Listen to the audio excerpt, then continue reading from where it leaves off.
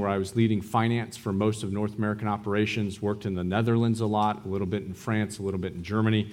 And my wife and I were not headed towards missions. And I praise God that we were faithful church members, and this book, we were faithful in this book. And that's where we ended up getting our missionary call, was reading our Bible and the counsel of our church elders. And I would encourage many of you in here today to turn away from some of the terminology that is common in missions today, the calling of missions. We don't see that in Scripture. That's a modern invention. When I was in Papua New Guinea on my last 5 years, we had an annual conference. I was in charge of about 250 missionaries spread across Indonesia, Papua New Guinea, and Thailand. And we did an informal poll. How many of you ever got a missionary call before you ended up coming over here? And not one of them. They all got their call from their scriptures and from the confirmation of their local church elders. And so that was the same for us, and we decided that we were going to leave the job that I had, and we were going to go somewhere where the gospel had never been heard before. And so we headed off to 2 years of training to go to the last unreached language groups today. It will take some significant training to get into those particular locations. There's a reason why the last 3,100 or so unreached languages, they have no gospel, no disciples, and most importantly, no church. There's a reason why they're the last ones. They're difficult to reach. They have hard-to-learn languages. They're in countries that are fairly hostile to the gospel. And so to get into those locations and to stay long enough to see a church planted, that's going to take some particular skill sets. And so that's what I do. That's what the team at Radius does, as we train your church members to head to the nations, to places where the gospel has not gone yet. And so we headed over to the country of Papua New Guinea. If you're going to go to unreached language groups today, you have to learn 2 languages. You got to learn the language of the country, and then you got to learn the language of the particular unreached language group within that country. And so it took us about a year and a half to learn the national language. My wife was getting up to speed in that, and then we started looking for places to go. And Papua New Guinea is this unique anomaly of a country. It has a tremendous amount of languages, most languages and cultures on the face of the earth of any country. And so we'd heard about this people group called the Yembi Yembi, who had been asking for missionaries. They weren't asking for Christ. They were asking for all the benefits that came with missionaries. And there were 5 others like them. And the Yembi Yembi had been asking for 7 years. And there was a couple other groups that had been asking for more time. And so we ended up selecting the Yembi Yembi. We moved in among them. We had to go in by motor canoe. A motor canoe is a canoe about as long as this room, and it's got an outboard motor on the back of it, and it goes up rivers really slowly, and it's really tippy. It's a great ab workout. But we got in that canoe. We made our way to Yembi Yembi. And if you make it into Yembi today and you are a Christian, we don't call people Christians there. We call them crossers, ones who have crossed from Satan's side to God's side. If you're a crosser, the Yembis will greet you with the traditional greeting.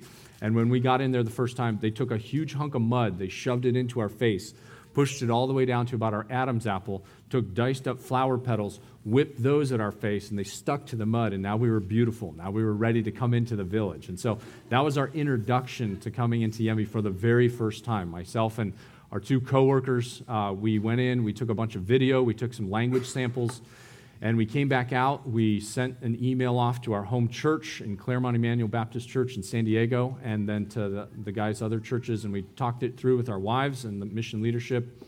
And we decided this was the place that God had us going. And so 3 weeks later, we went back in, and we told them that we're going to be your missionaries. And we're going to do 4 things. Number 1, we're going to learn your language and culture.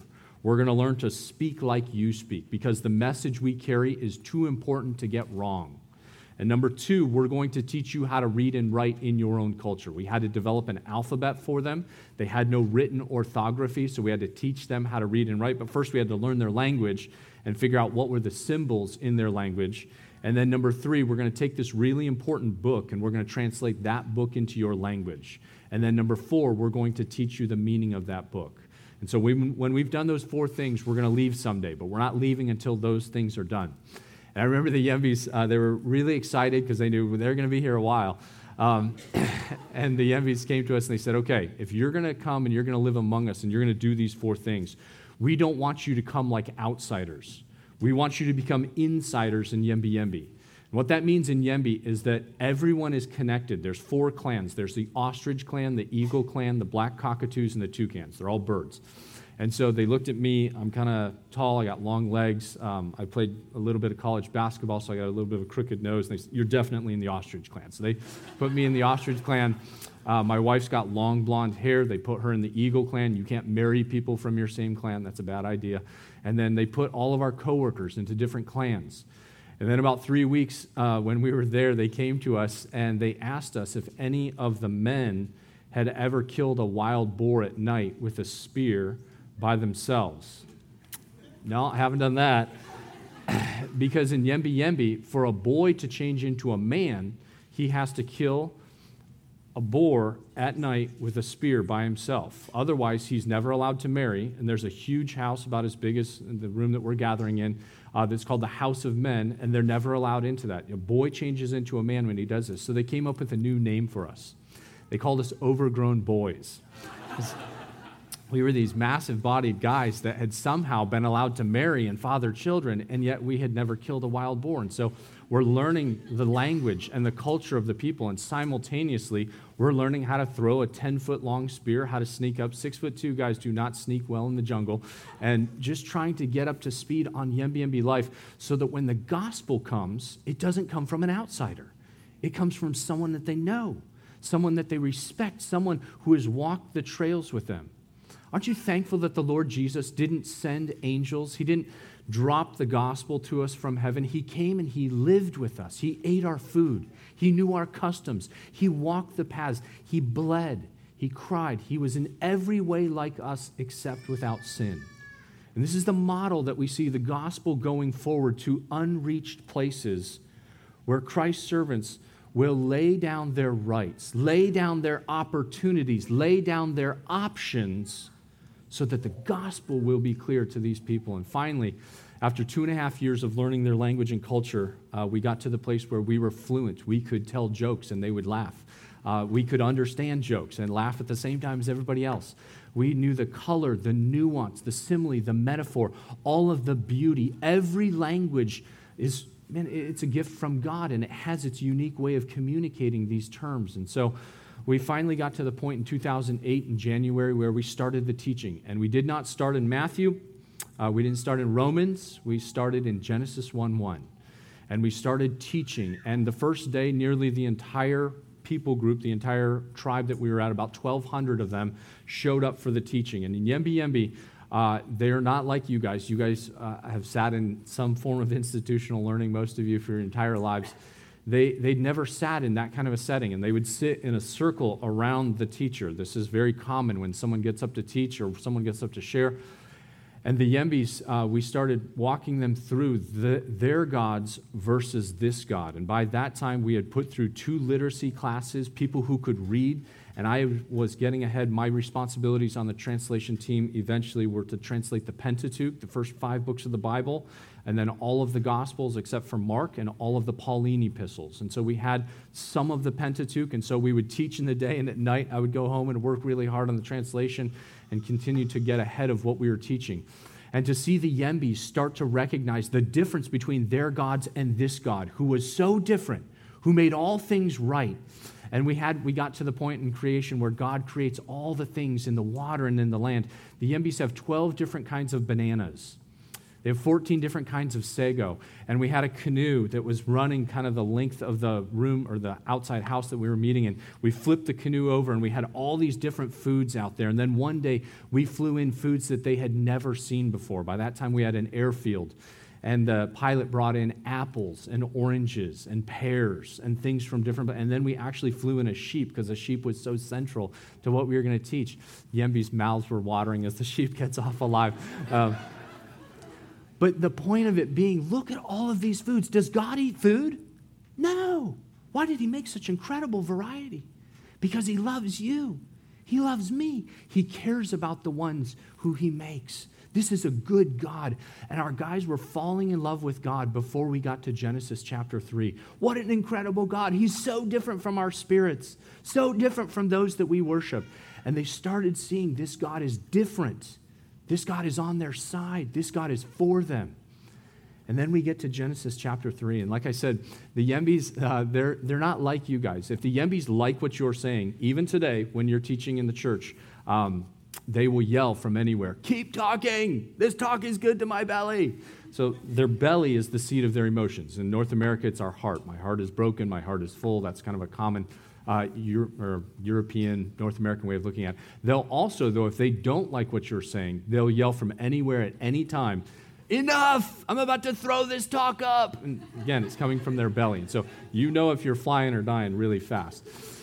And so we're teaching, and we would teach and we would act things out, teach and act things out. And as we started to teach Genesis chapter 3, which, brothers and sisters, Genesis chapter 3 is the linchpin of all humanity.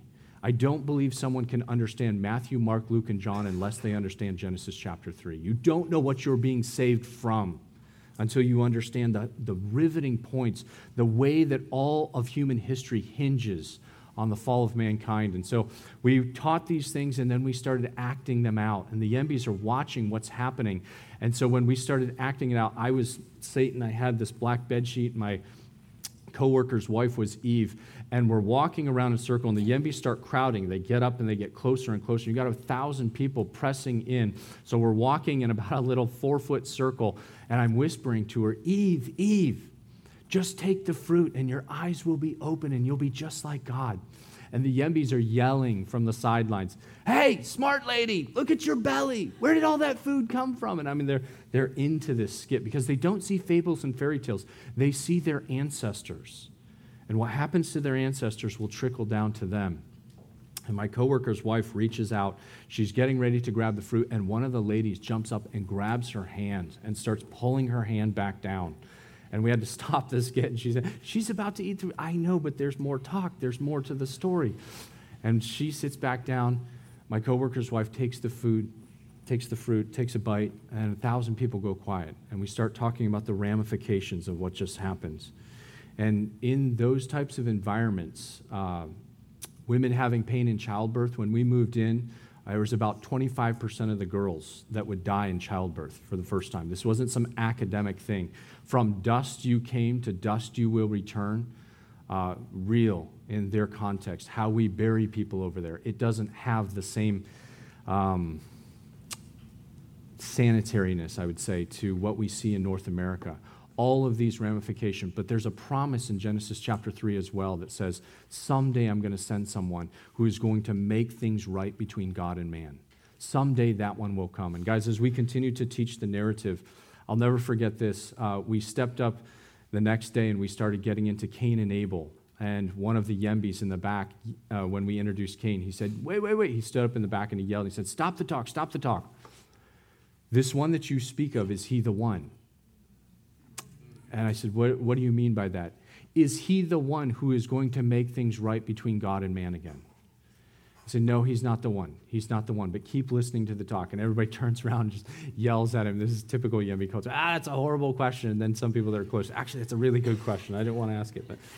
And every Old Testament character that we went through, whether in public or in private, somebody was asking us, from Abraham, Isaac, Jacob, David, Solomon, is he the one? Will he be the one? And brothers and sisters, that's the whole trajectory of the Old Testament, pointing to the one to come. And finally, we get to John chapter 1, and I translated John the night before we get down there. We print it out, and people are starting to read John chapter 1 for the first time. And as we get into John and we're teaching this, and John the Baptist looks across the river Jordan, he says, look, the Lamb of God who takes away the sins of the world. And we had about 7 Yembi stand up in the back, and they said, wait.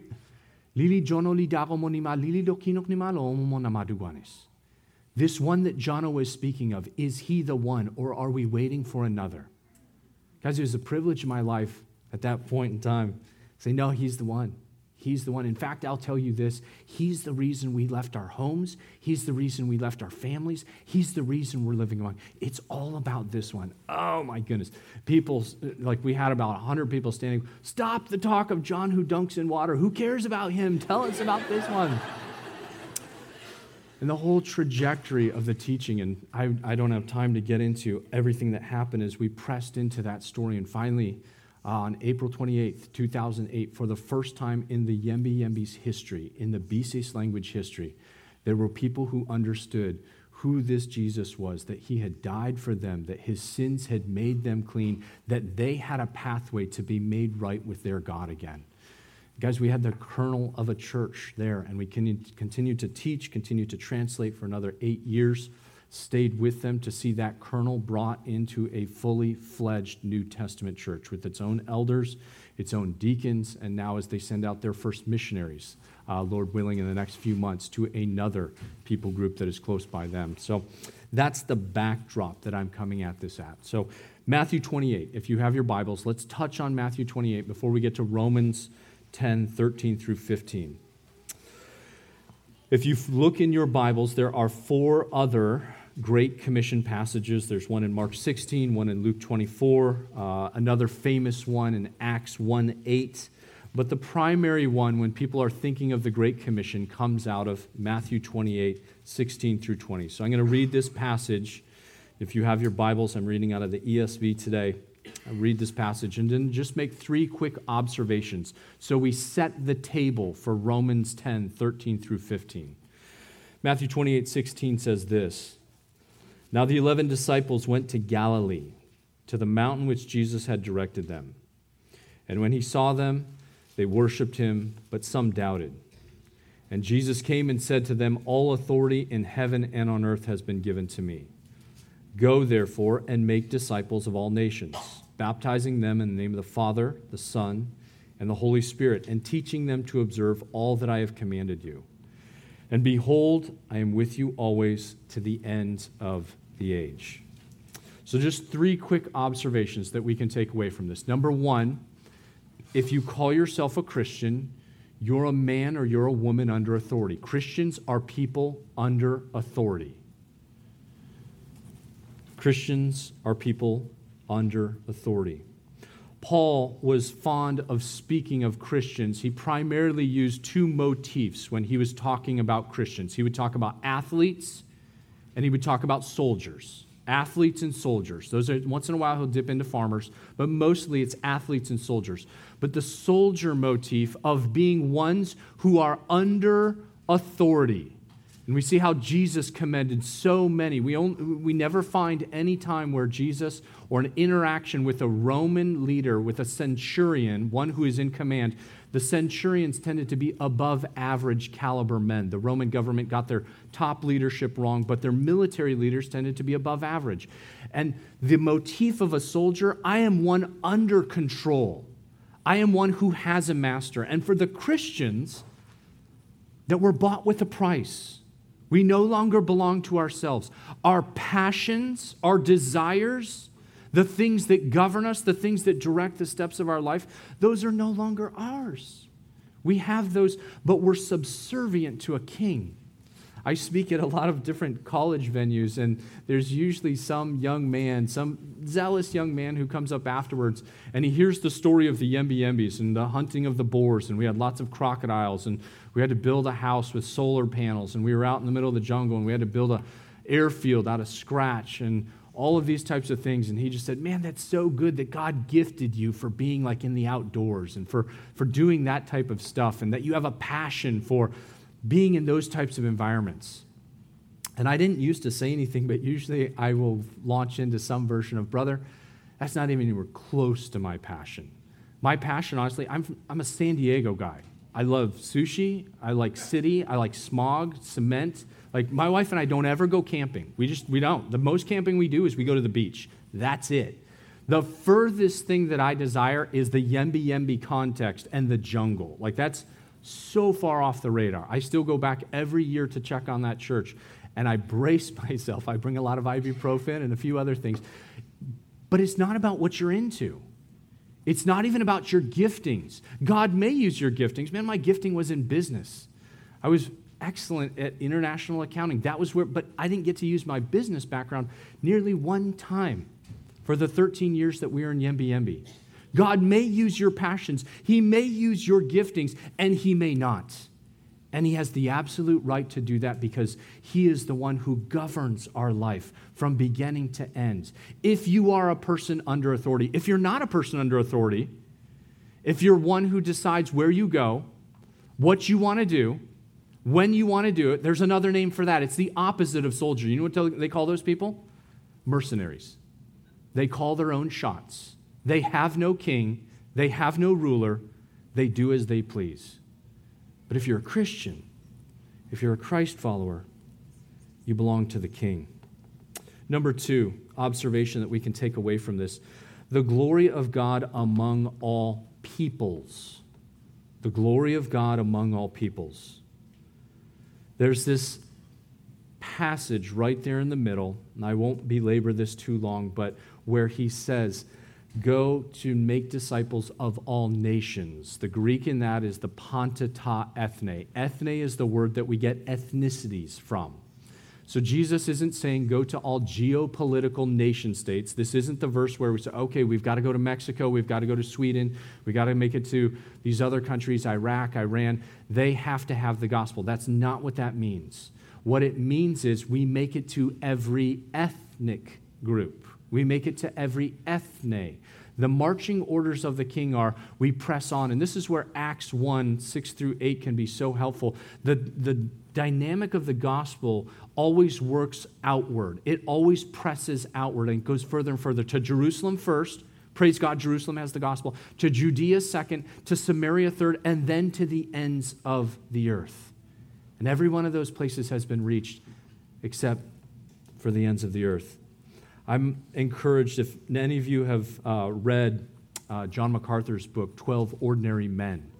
It's about the disciples, the apostles, and what happened to them, not just pre-Christ, but also post. I think that's probably the most valuable part of the book is what happened after the Lord ascended. What did they do with their lives? And one of the shocking things I think that's in that book, of those who heard the Great Commission from Jesus' own lips, what did they do with their lives and where did they end up? And did you know that of the 13 apostles, remember there's 12, we lose Judas, but then we get Matthias back in there, and then you've got Paul, the apostle to the Gentiles. You got these 13 guys that are generally known as the apostles of the early church.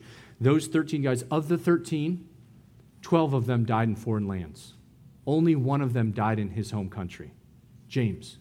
Every one of the other ones died in a foreign country, taking the gospel, planting churches as they continued to go. This was the heartbeat of our God. You take this and you press on and you keep going to every ethne. You keep going past Laodicea, past Galatia, past Rome. You get to the Spains. You get to the Englands. You get at Paul's time as he presses on in Romans 15. You go to those furthest reaches, the glory of God among all peoples. And then number 3, the primacy of the local church. The primacy of the local church. If we're looking at the Great Commission, we dare not pass over the finish line of the Great Commission. The finish line is not just making disciples. The finish line is gathering those disciples into strong New Testament churches.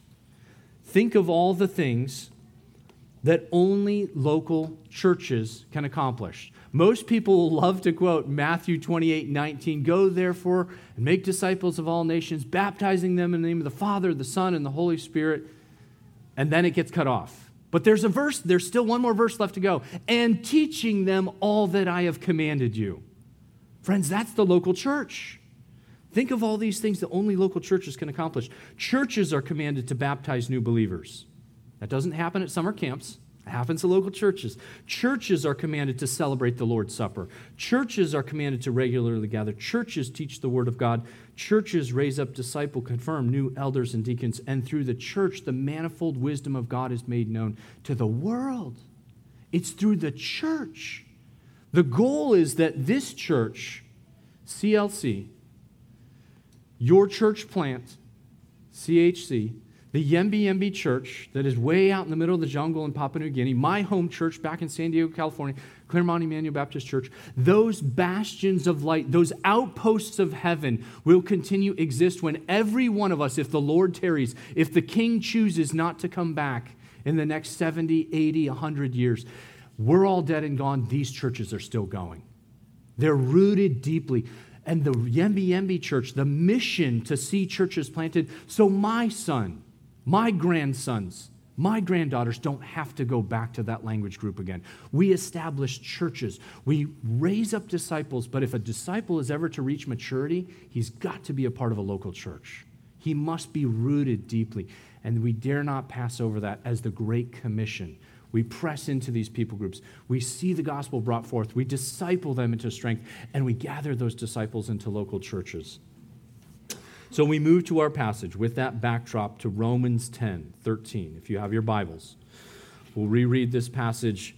Romans 10:13.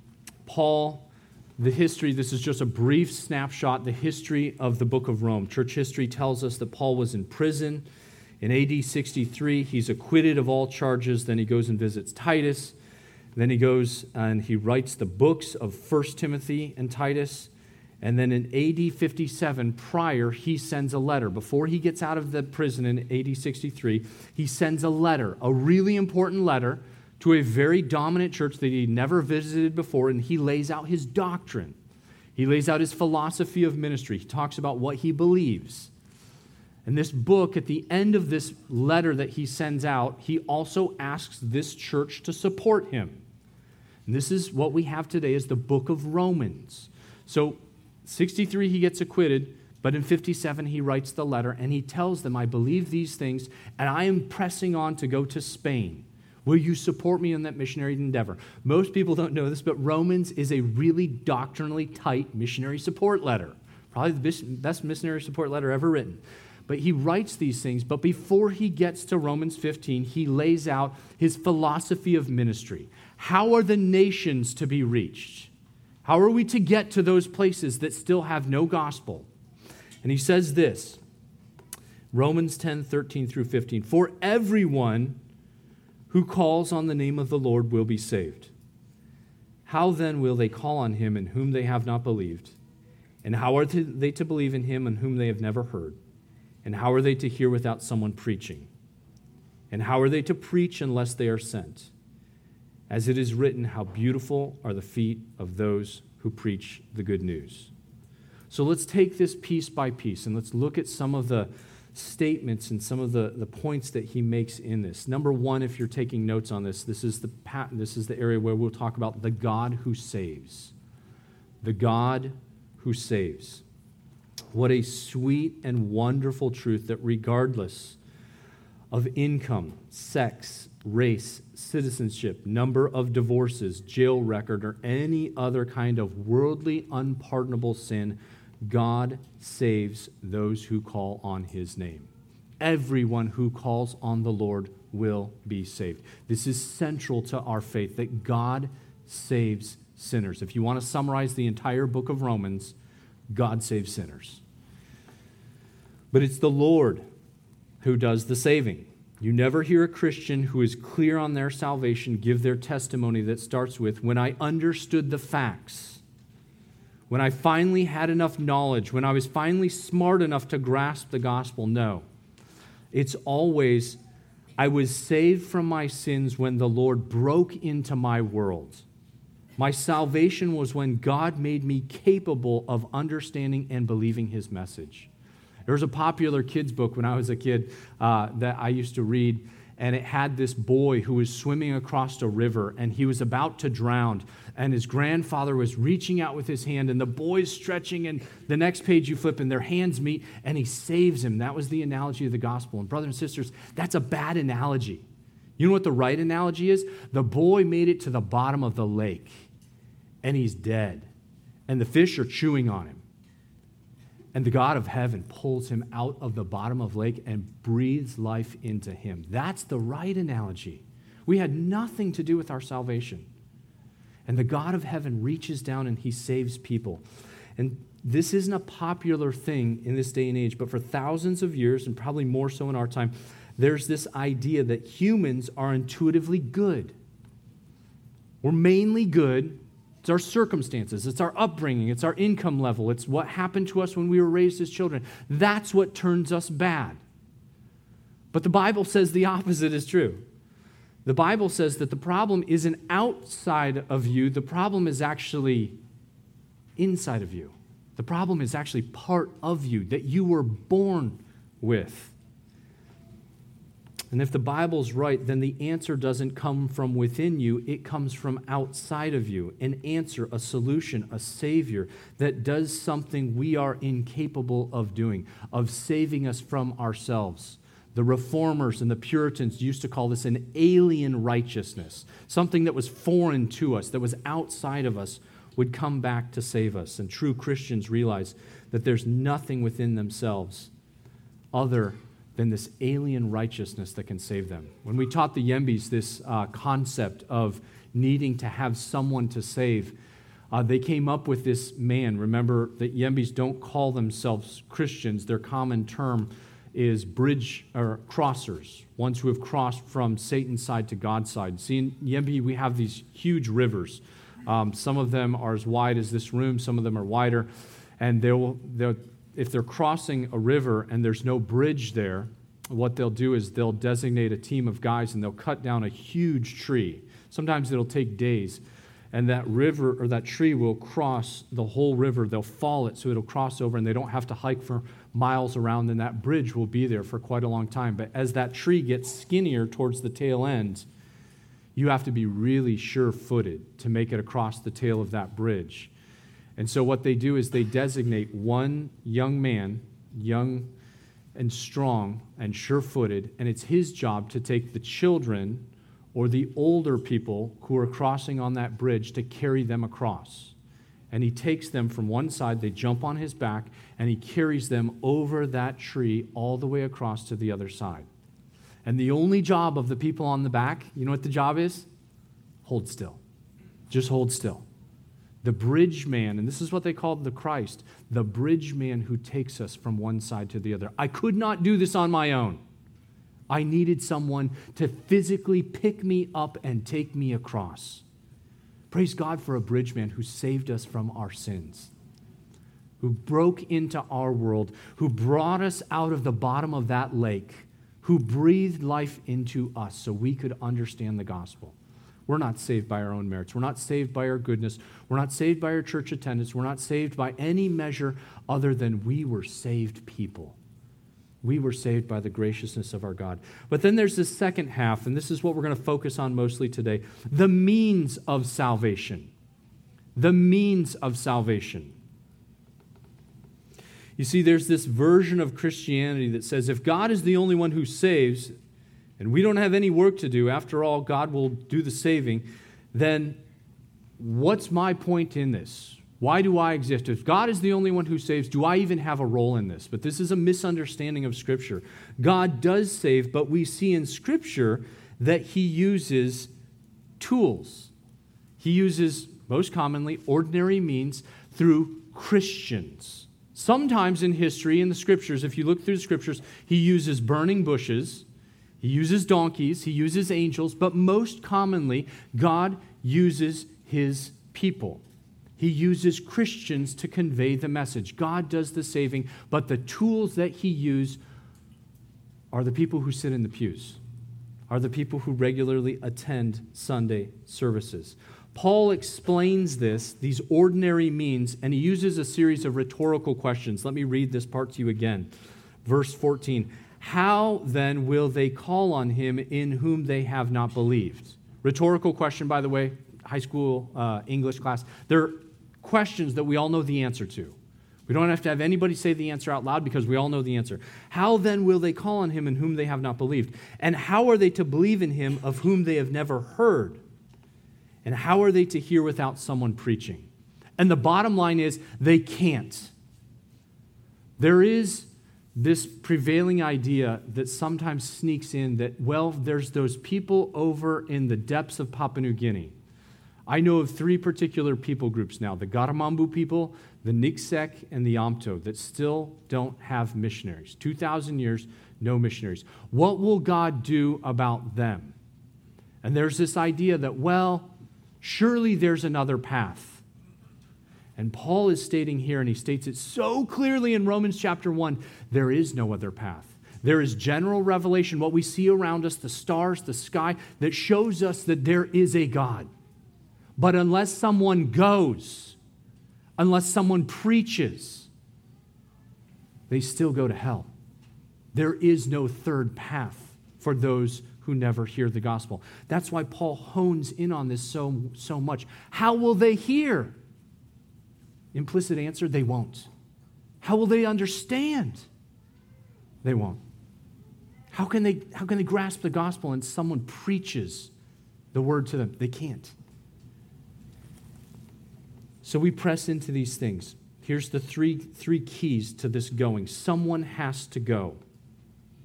Someone has to go. If the gospel's to be made clear, someone's got to get on a plane.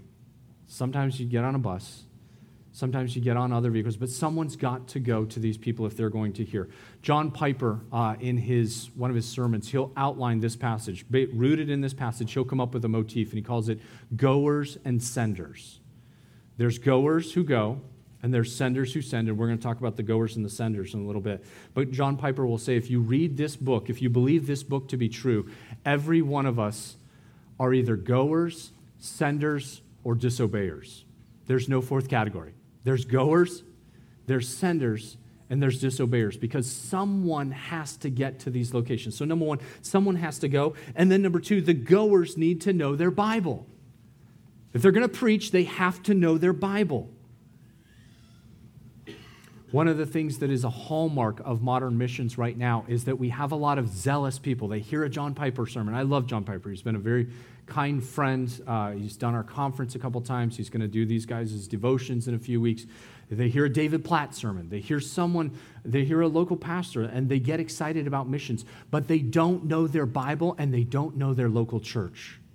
Friends, church history never shows us, nor Scripture shows us, someone going out untethered from the local church, having zeal without knowledge. They got to go, and they got to know their Bible. And then number three, the goers need to preach and teach this message that has been entrusted. The goers need to preach and teach this message. And the implication that we can draw from that, from our time today, is that they got to know the language of what they're teaching into. They've got to be able to speak the language of the people group that they're going. It's not sufficient to sprinkle tracts on them. We don't pray for angels to come down and reach them. The means that God uses in our time is goers got to go, and they've got to preach the gospel. And if they're going to preach and it's going to be clearly understood, they've got to know the language of what they're preaching into. They've got to be able to speak with the nuance, the color. They've got to have the background of all of their gods, all of their spirits, so we don't create some split-level Christianity where Jesus is added in and he now becomes one of their gods, but not the God who is overall. This is why you see so much happening on the continent. I get nervous when people start talking about the church in the global south. There is a movement of churches in the global south, but a lot of that movement is syncretism. It's the mixing of two belief systems. You don't want mixing. What you want is you want displacement. You want the biblical worldview pushing out the existing worldview so that the God of the Bible is the only God that they look to when their crops fail, when their sons and daughters are sick, when they call on anyone to save them from the situation that they're in. And so we see this, the remaining people groups of the world can never understand the gospel until someone goes and preaches the word to them clearly.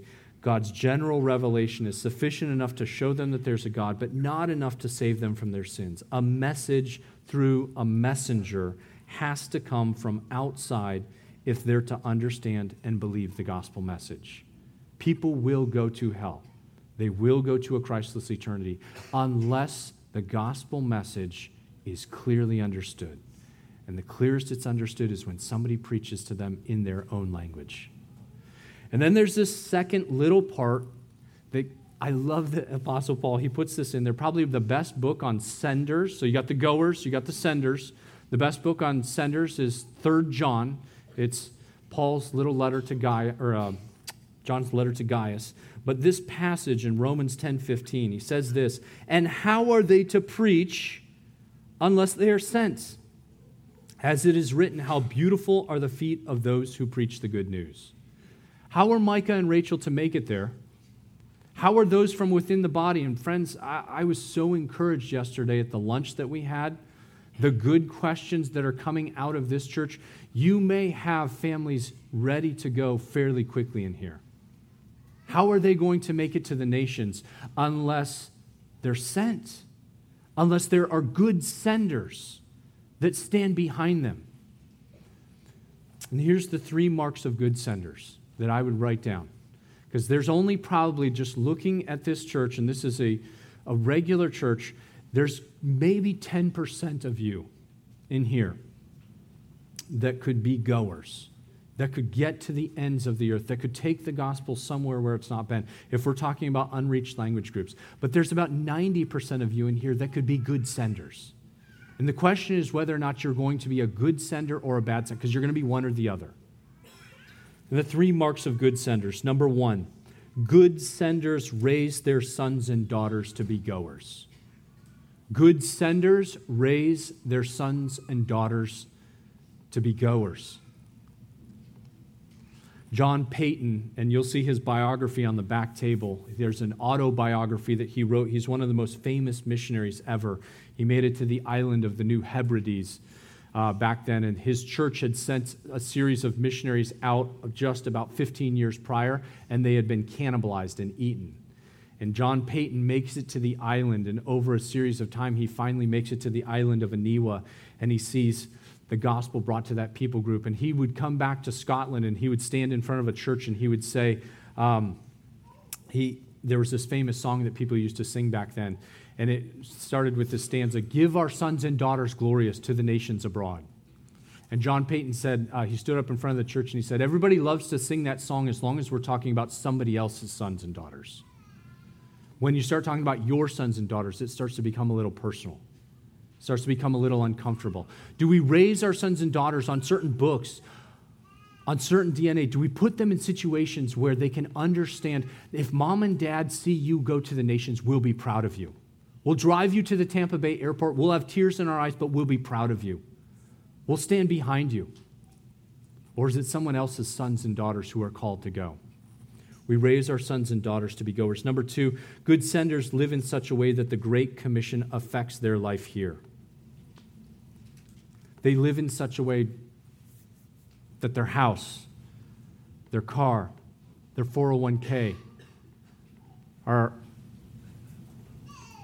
bent towards the nations hearing the gospel.